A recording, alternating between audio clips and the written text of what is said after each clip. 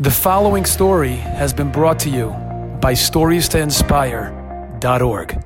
It was in the middle of World War II when at 4 o'clock in the morning, the Nazis, Yamach Shemam, stormed into a town and announced that within 1 hour, everybody must appear at the town square because they are being deported.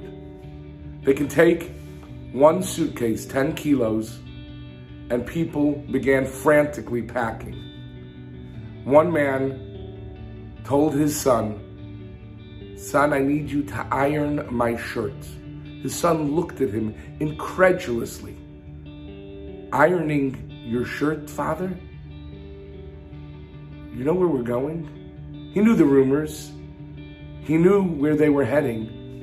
He knew that in all probability, they needed jewels, silver, gold, diamonds, cash, in order to save them. And they were sewing it. Many people were sewing it into their clothing. And he should spend his time ironing his shirt, but his father insisted as he waited there.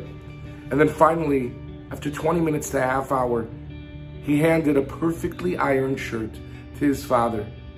And in desperation said, "Papa, I don't understand. Why?" And he said, "My dear son, I know exactly where we're heading.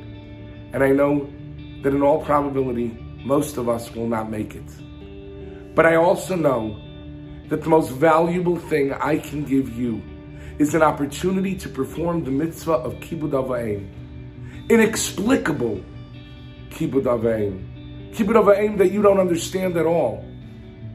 But you did it for me. And that's worth more than all the silver and gold and diamonds and money that you can possibly fathom. That is Leman Yarichun Yamecha.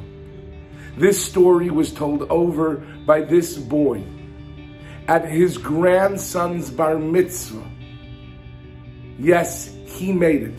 The only one from his family, the only one from his community to survive. Leman Yarichun Yamecha. Look for ways to serve your father. Look for ways to help your mother. Look for ways to save and lengthen your days. Enjoyed this story? Come again. Bring a friend. StoriesToInspire.org.